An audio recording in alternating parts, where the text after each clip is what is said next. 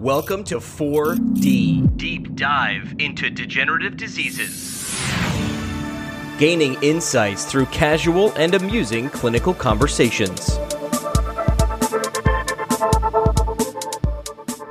Welcome to 4D, a podcast brought to you by the ANPT Degenerative Disease Special Interest Group. I'm Chris Burke, a physical therapist, and I serve as the chair-elect of the DD-SIG. So I'm excited to be here today with Mike Studer to talk about fear-avoidance behaviors and potential interventions. So welcome, Mike, and thanks for joining us. Oh, it's my pleasure. Thanks for having me. So before we get started, I want to give you the opportunity to talk a little bit about who you are and your professional background. Okay, so I've been a PT for 32 years, and I've had a quite varied background from inpatient rehab, skilled nursing, home health, but primarily I've been an outpatient rehab therapist, owned my own practice for 18 years, and now I still do outpatient work focused in neurology, geriatrics, and I also serve as adjunct on a couple of different universities and have really found my way part-time into academia, dabble a little bit in research, and do a lot of continuing education in the U.S. and abroad. So that's terrific. Yes, it sounds like you're a little bit everywhere. Yes. So this podcast is actually a continuation of a recent podcast we did with Merrill Landers and Ryan Duncan, where they got to discuss their CSM presentation, which was called Mind Over Movement, Fear-Avoidance Behaviors Impacting Movement and Participation in Parkinson's Disease. So they shared some excellent information with us related to fear of falling, avoidance behaviors, and why this can be maladaptive.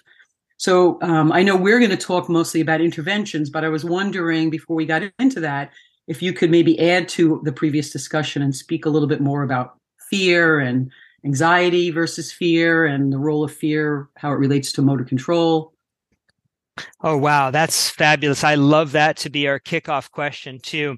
And I'll have to say, I got a chance to listen to Ryan and Merrill's podcast with you, and I was very impressed. I got a chance to learn some things, and I really like the framework of, really the individuals that are perhaps becoming too avoidant and those individuals that maybe don't have enough self-awareness and are a little bit too risk-taking. So I definitely want to key off of that, and I love that portion of it. But let's take your second portion of your question on right now, and let's really see if we can contrast the consideration of what is fear, which appears to be something that is healthy for us as humans, gives us a sense of what to avoid, what dangers might be affront us, and certainly we use our episodic memories and our declarative memories to understand fear and experiences in the past so that we don't commit something that could be life-threatening or injurious in the future.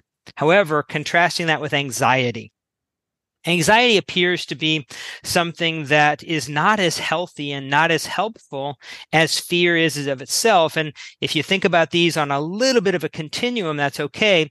We're starting to understand and position anxiety as something that is more destructive to us. So fear, clear and present danger, something that I need to avoid and could realistically happen.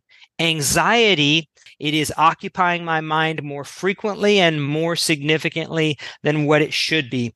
Just to give you a brief summary of the contrast between those two. So that's great. You think about fear avoidance behaviors that we learned about last time, and it sounded so similar to me about when we hear about fear avoidance due to pain or dizziness that we see with some of those patients.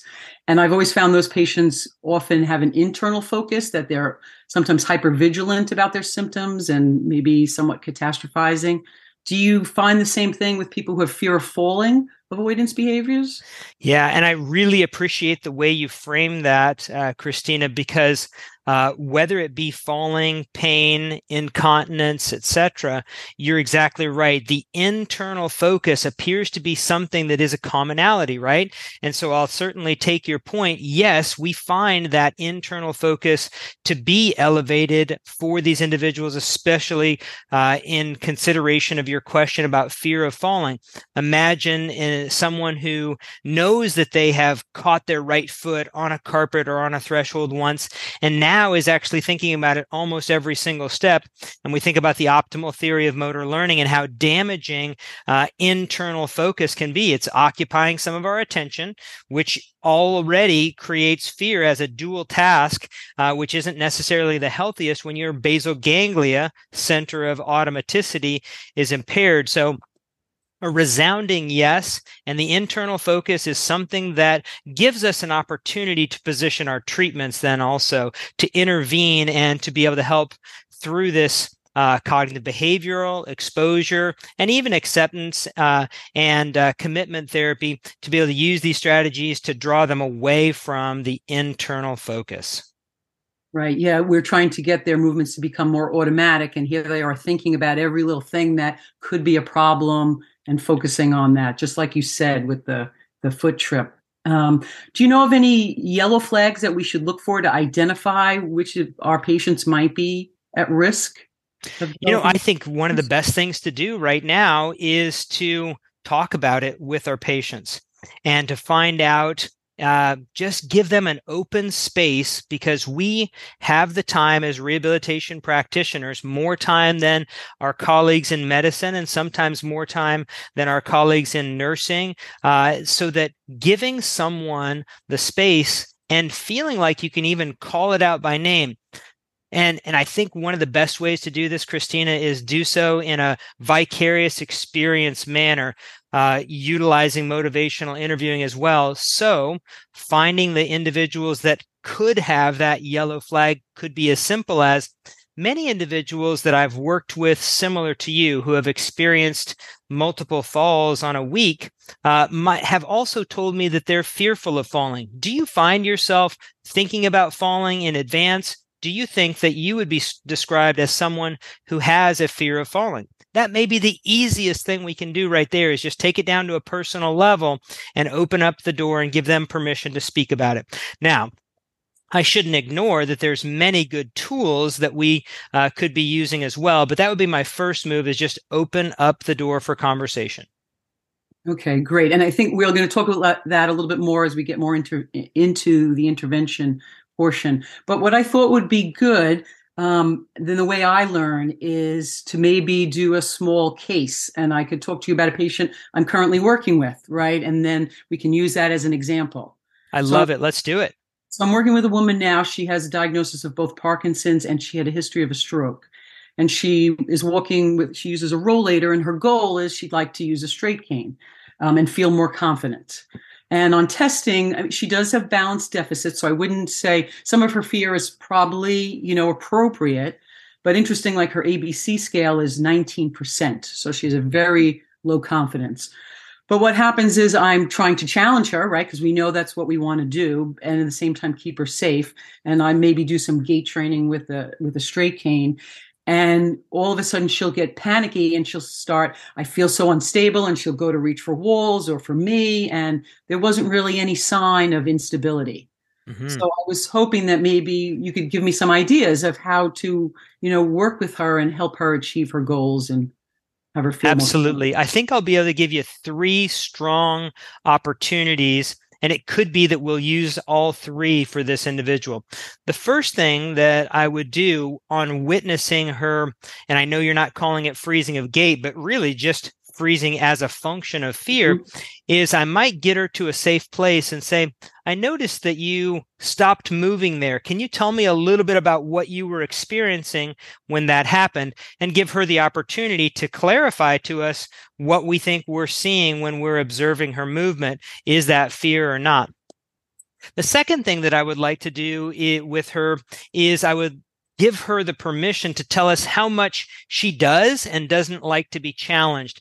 I love taking things to a very personal level clinically, so I might actually even say to her, when we're working together in the clinic, there may be occasions that I'll ask you to do something that's just barely outside of your reach. When that happens, can you tell me what your preference would be, to repeat that task over again?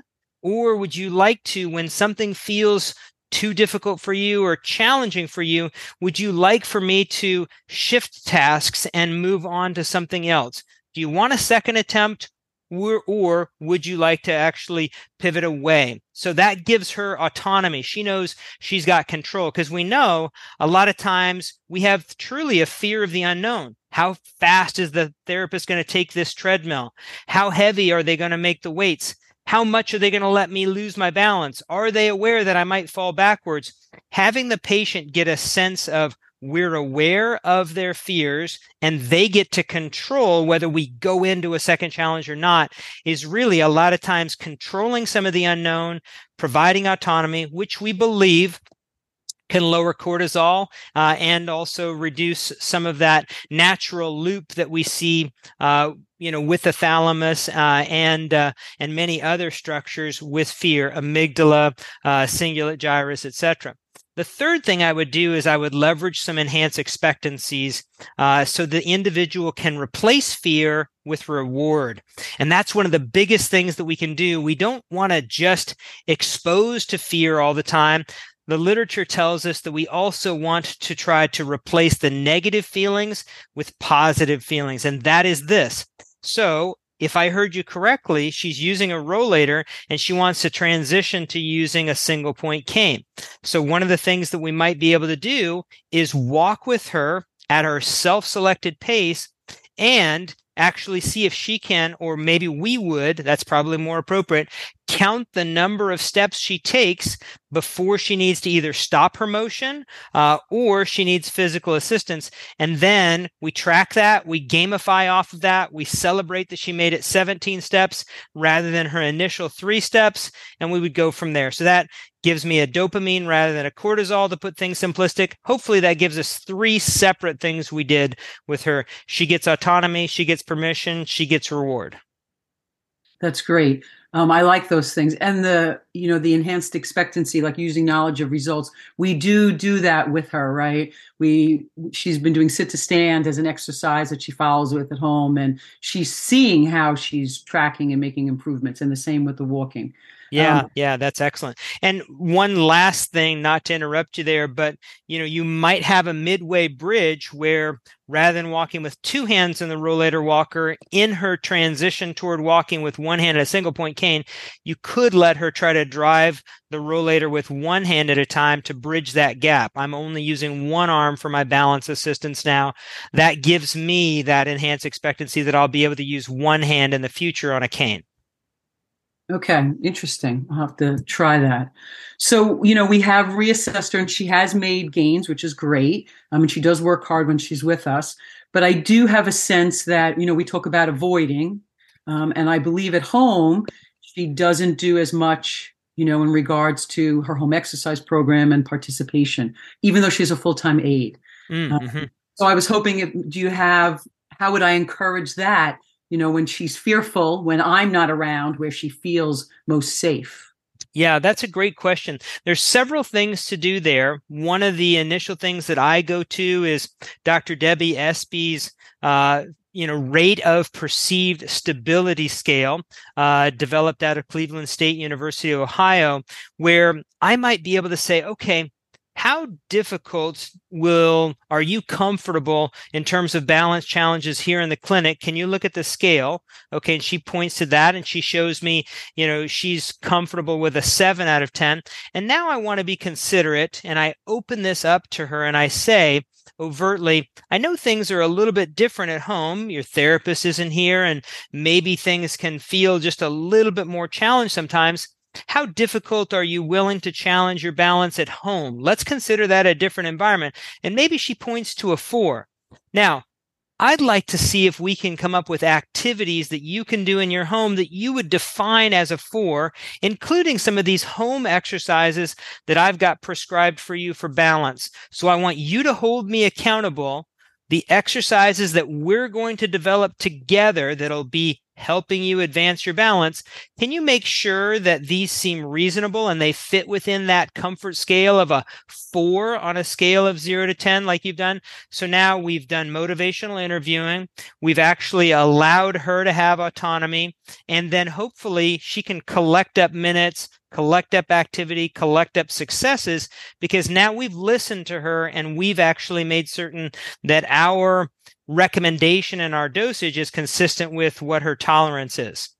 Another thing you could do, obviously, is bring her caregiver in, one of her primary daytime caregivers in, and make certain that we're modeling what level of challenge in her balance or difficulty, intensity, if you will, that is plausible and reasonable for her too. Those are all great suggestions. Thank you. Thank you. When we had Ryan and Meryl last time on the other podcast, they were talking a lot about cognitive behavioral therapy and ACT, the acceptance and commitment therapy.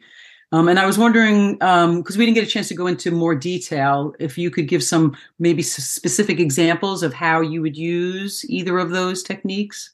Yeah, absolutely. And we know the literature on acceptance and commitment therapy is quite broad in the area of chronic pain, or if we'd like to frame it as persistent pain. We know the evidence has not been at least unearthed at this point in fear of falling, but there appear to be a lot of correlates between the neuroscience of pain and the neuroscience of fear that give us reasonable expectations that we should be able to translate this into the clinic. Now, in keeping with your question, in terms of applications, one of the things that we like to start off with is giving people certainly that permission to talk about their fears, maybe even rate it. Merrill introduced a great tool that he is currently revising, and I like people to see their fear on paper so that we can also gamify and get some numbers for that. So once we start talking about it, that actually starts off the exposure therapy, and we get people the opportunity to accept, I have fear, commit, I'm going to do something consistently about this,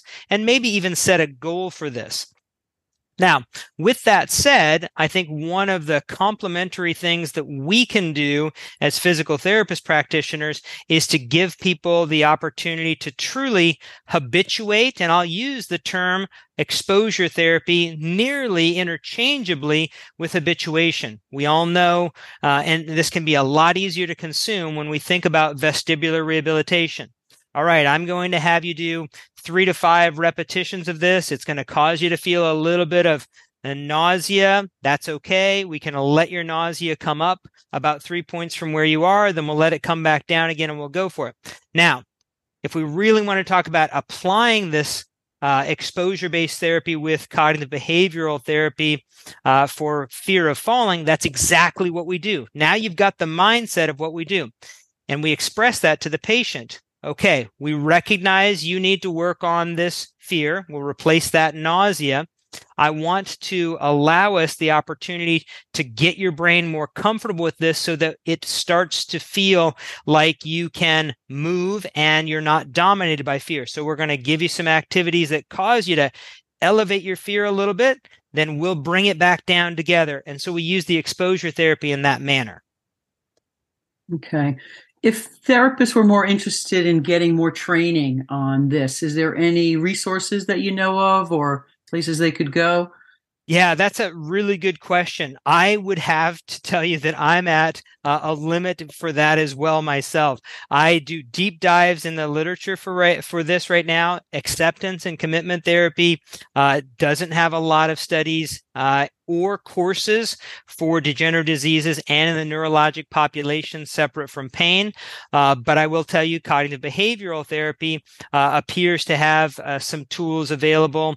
And I can't tell you right now that there's a certification or anything like that, but I'll tell you the literature search is most helpful. I go onto the National Library of Medicine, and with my keywords, I can find a lot, and then I just work on trying to apply those things. But consistent with what Ryan and Meryl had said, I'll have to admit that we are not experts in this field. We don't need to develop ourselves into experts of it, but we need to actually look to our colleagues that are experts and get a multidisciplinary approach for it. And it's interesting you're talking about the evidence. Has there been any research like using these techniques in physical therapy to help make behavioral changes that you know of? Yeah, so behavioral changes in physical therapy, I think, is starting to really explode right now. I look at the work of Janet Besner. I look at work from many other colleagues that have started to look at behavioral economics. Mm-hmm. Give people a nudge, make it a choice very easy, make a healthier choice less burdensome. And so I would go probably to Besner's work, who comes first off the top of my head. And I think that is something that we really need to elevate in terms of our capacity to practice at a level where we're understanding the true nature of human decision making as it comes to fear and as it comes to making more healthier choices in the positive realm toward increasing physical activity. I know of work that is currently being done to work on behavioral economics and choice that is increasing physical activity adoption in the world of geriatrics, looking at obviously things that we all know. And this can help us with, fear of falling, et cetera. As Meryl said, steps per day is a predictive of your fear of falling. And he talked about that. So really taking a look at gamification toward my number of steps per day. Really looking at commitment devices. I've got somebody who's planning on exercising with me. They're coming to my house at 3:30, looking at habit stacking, looking at nudge, making things convenient for me to exercise, and removing friction. All of those things have great reasonable roles for reducing fear then as well, because the more we find ourselves reminded of the fear, the more that Hebb theory of neurons that fire together, wire together, gets entangled. And so that's one of the primary things that we need to do is to actually help these individuals experience success rather than persistent reminders of the unwarranted fear. It's interesting that you brought some of those topics up, because I had read you were in one of the APTA magazines where you were talking about the behavioral economics, right? And you talked about the nudge theory. Sure. So I was wondering if you could maybe give some more like specific examples, maybe go back to my case study or another patient you worked with, of how you use that. Oh, absolutely. Let's go back to your case study right away. So when we have this individual who is wanting to transition to a cane, sometimes a nudge could be something as simple as the cane is nearby.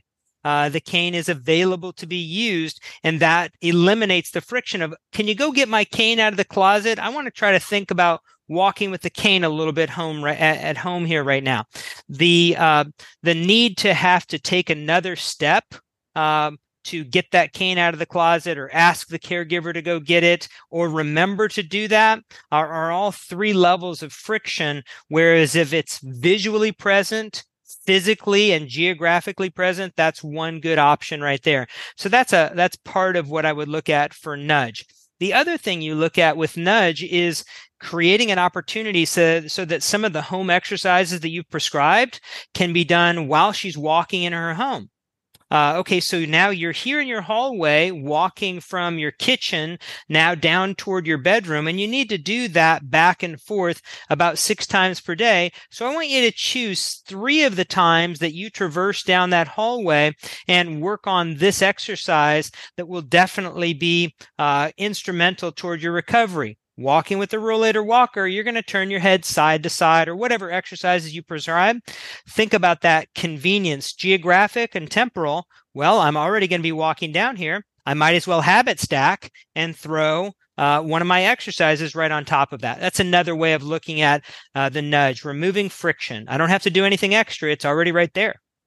Mm-hmm. So you're having them work it into their lifestyle so they don't have to do that extra step. And so you would tell my patient, just keep the cane near you. Maybe you don't have the rollator, so convenient. Exactly. That would be a next step if we're not crossing her personal boundaries for her fear, right? So we would want to be considerate. Would you be comfortable if we move the walker for this healthy part of the afternoon when, you could back up a little bit and say, tell me when you feel like you're at your best, when you've had your medications and you feel warmed up and you feel alert. Maybe we could select that time of the day to put your walker over into this room. Would this be a convenient time for you to have the cane nearby? And you ask her permission for that, again, giving her autonomy. And then you optimize that being the time to nudge in the cane. I think sometimes I've used nudge without even realizing it. Like patients who say, well, I watch television, right? And I say, okay, on every commercial, you stand up and you do A, B, and C. Exactly. That's one of my favorite things. Yeah. People fast forward through the commercials, right? So they come back with that. Exactly. So all the opportunities are there. I'm going to get the mail. I've got to brush my teeth. I could stand with my feet together. I need to roll over to get out of bed. I could actually do 5 repetitions of bed mobility. As supine to sit, sit to supine, supine to sit, sit to supine. I could do that as a nice whole body exercise. That's nudge right there as well. So those are good examples of nudge there. Great. All right. So was there any other points that you had wanted to make that were missing? I think that it would be helpful to talk about 2 other things. I think the importance of looking at things in an optimistic viewpoint positively is very helpful. So I think building self-efficacy is something that we as therapists should be cognizant of. I mean, way back in 1977, Albert Bandura came up with this concept of self-efficacy. We know the presence of self-efficacy is truly that ability to know that I have some control or some agency over my outcome and my quality of life. And we know that self-efficacy is predictive of outcomes, total knee replacement, coronary artery bypass graft, and many other conditions have been phenomenologically studied with self-efficacy. So we as therapists have to think, what can I do to improve my patient's self-efficacy? It goes beyond confidence. It means you have control over this. And I think one of the things that we can do best there is show them measurements, give them the plan for our intervention and their home exercise program, and then show them the remeasurements again and give them the opportunity to maybe connect the dots. We don't do this very well. You did this. You came to therapy. You did your home exercises, and look at how much you improved. I'm wondering, how much more do you think you can improve since you're already on this trajectory? So I'd like to actually put that in individuals' minds. And then the other thing, since you asked, Christina, I think it's important for us to continue to go back to the evidence, understand the development of, really what we know about neuroplasticity in a positive manner. Exercise's ability to release BDNF, etc. Exercise's ability to be an anti-inflammatory agent, and then also to contrast that with the negative neuroplasticity that makes fear so much like the neuroscience of pain. I'll say one quick thing on this. Really, we are just now starting to uncover this beautiful agent that exercise can be to reduce inflammation.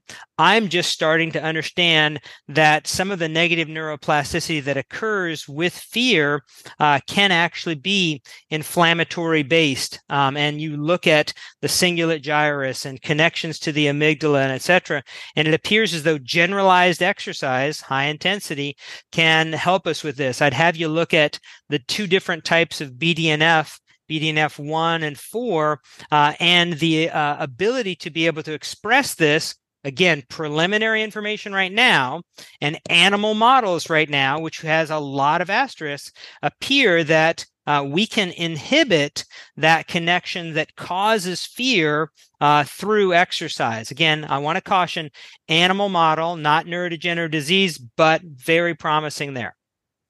And are we thinking more aerobic exercise or resistant exercise? Well, that's what we think, right? Because more of the studies that have attempted to express human and animal BDNF out of convenience have been aerobic based. It's much easier to conduct that methodology with aerobic based exercises, but we don't know that strength won't do it. Power training especially may be a way in as well. Yeah.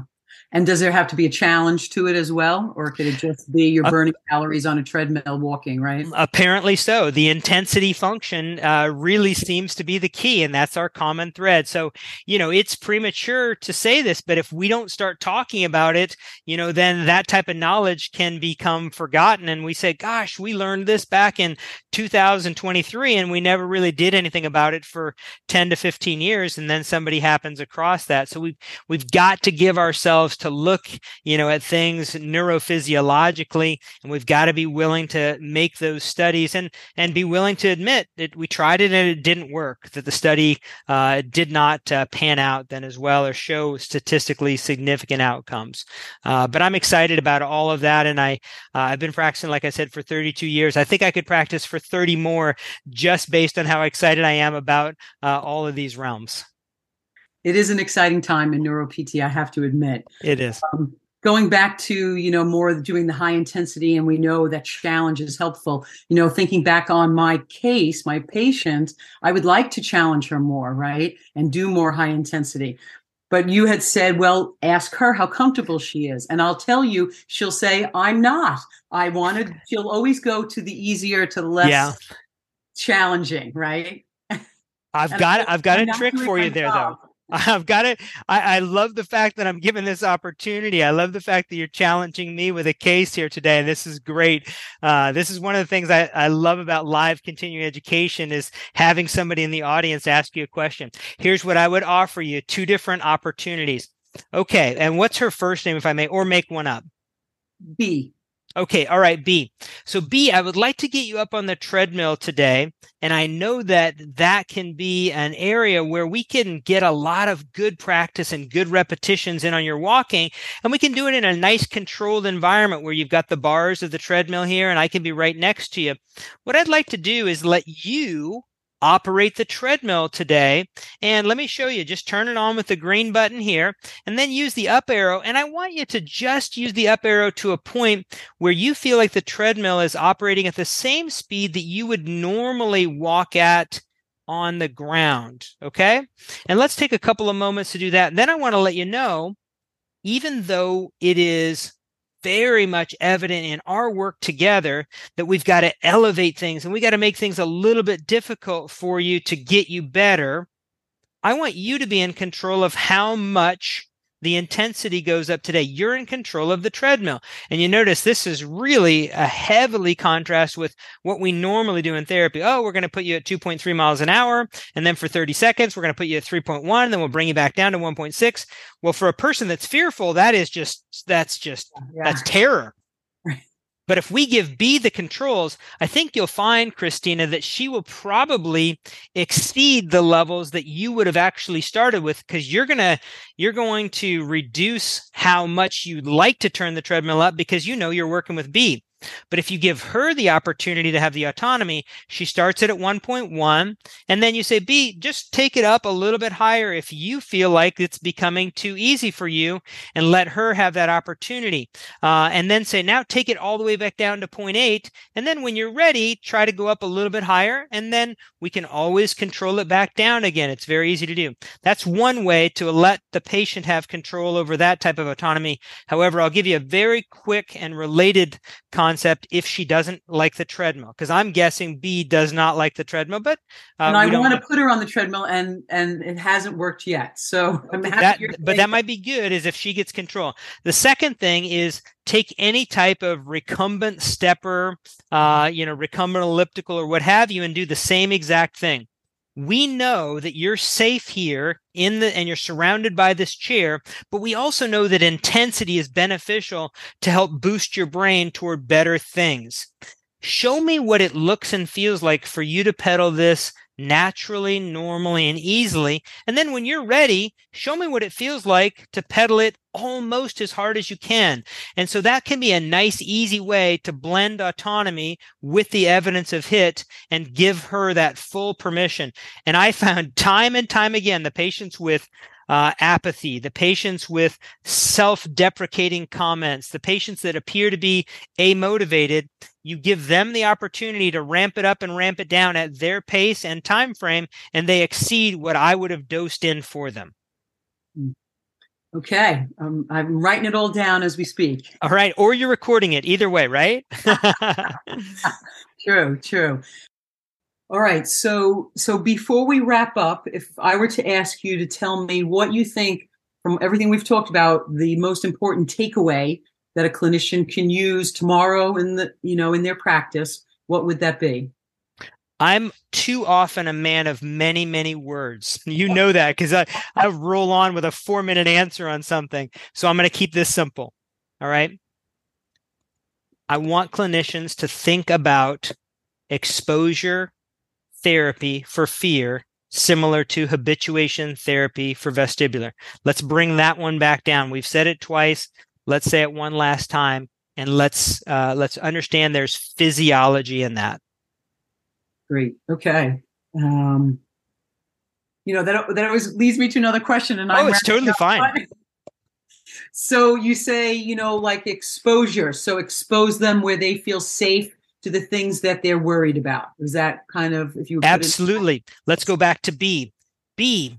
Wow, you almost got that one. Would you like another attempt at that right now while it's fresh? Or would you like us to move away from that and come back to it again? So they get to permit and close the door to another repetition or nudge it back open again. Yeah, I'd like to go ahead and try that one more time. We know that neurophysiologically, the same activity experience can be, we blunt the next action potential with subsequent repetitions. So if we let our patients know that, maybe, just like it is with pain, that wasn't so painful the 4th time you did it. Maybe it won't be so fearful the 3rd time you do it, and it won't cause you so much nausea the 5th time you do it. We tell them about that neurophysiologically, and that's exactly what we're looking at there. Yeah, they permit the next repetition. That's great. That's a great final point. Thank you. Thank you. So we have a tradition here on the DD-SIG podcast that we like to ask you what you do in your spare time when you're not doing things that are physical therapy related. All right. So please share that with us. Okay. Well, I'm an endurance athlete junkie. So whatever I'll do in my spare time is going to be called hiking, running, biking, swimming, weightlifting. And those are the things that I love to do. I guess I'm a dopamine junkie, but I do all of those things. And I'll tell you, I'm ashamed to say this right now, though. I am very risk averse. So I don't bike down hills at 50 miles an hour. I don't run, in traffic laden areas. I don't downhill ski. So it's a tough thing to say after we've spent an hour together talking about fear, etc. Fear-Avoidance. That's right. I go out and do, but I manage my activity so that I can continue to do this, hopefully, when I'm 110, and maybe I can actually run a mile and set a world record. But I am not a speed junkie. I'm just an activity junkie. Well, we know that fear can be protective in some instances, right? And in your sense, it keeps you safe. Yeah. Well, thank you for permitting me that out. So I appreciate that latitude. Thanks for joining us today. And we'd like to give a special thanks to our guest, Mike Studer, for chatting with us today. Oh, thank you so much. It was my pleasure. 4D is produced by the AMPT Degenerative Diseases Special Interest Group. Our podcast team includes Farm Pageant, Sarah Zoller, Katie McGraw, Ken Vinaco, Jeffrey Schmidt, and Carly Havard. And I'm Chris Burke. Please subscribe to our newsletter on the AMPTA website, neuropt.org, or follow us on social media. And please share this episode with a friend or colleague. Special thanks to Jimmy McKay of the PT Pintcast for providing music, and thanks everyone for listening. Excellent. Well, did we hit any bloopers though? Oh, don't worry. There's always a be bloopers. I think we'll get a few in there. Okay, good. Yeah. And it doesn't surprise me that you're an endurance junkie. I have a feeling you're standing during our whole podcast, are you? Yes, but you know what? If we would have been able to record it in the first place that I had where my internet connection wasn't good, I was going to be on a stationary bike very quietly in the background. Well, you're very good at stacking your habits there, right? You get, multitasking. So yeah, well, the first half of the podcast, I stood only on my right leg. And then the second half of the no, I'm just kidding you. I listen to all podcasts at 2x speed.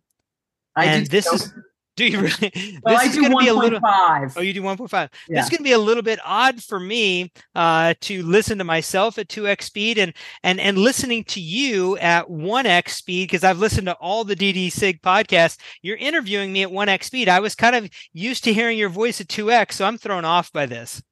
Well, I mean, I am a New Yorker, so I talk fast, so I can only imagine what I am at 2 point something speed. It's good. You ought to listen to Jimmy McKay's intro outro music at 2x speed. That's great. Yeah, I'm 1.5 with you, Chris, but my husband hates when we turn on a fun podcast, he hates when it's sped up at all, so that it slows down, and I'm like, what's happening? Oh gosh, it's totally different. That was on the back of your chair, the Star Wars guy. Okay, so I'm in my daughter's room, and this is my son's blanket. So oh, nice. Yes. He was looking over your shoulder in the podcast. Okay, we should be much better and 100% now.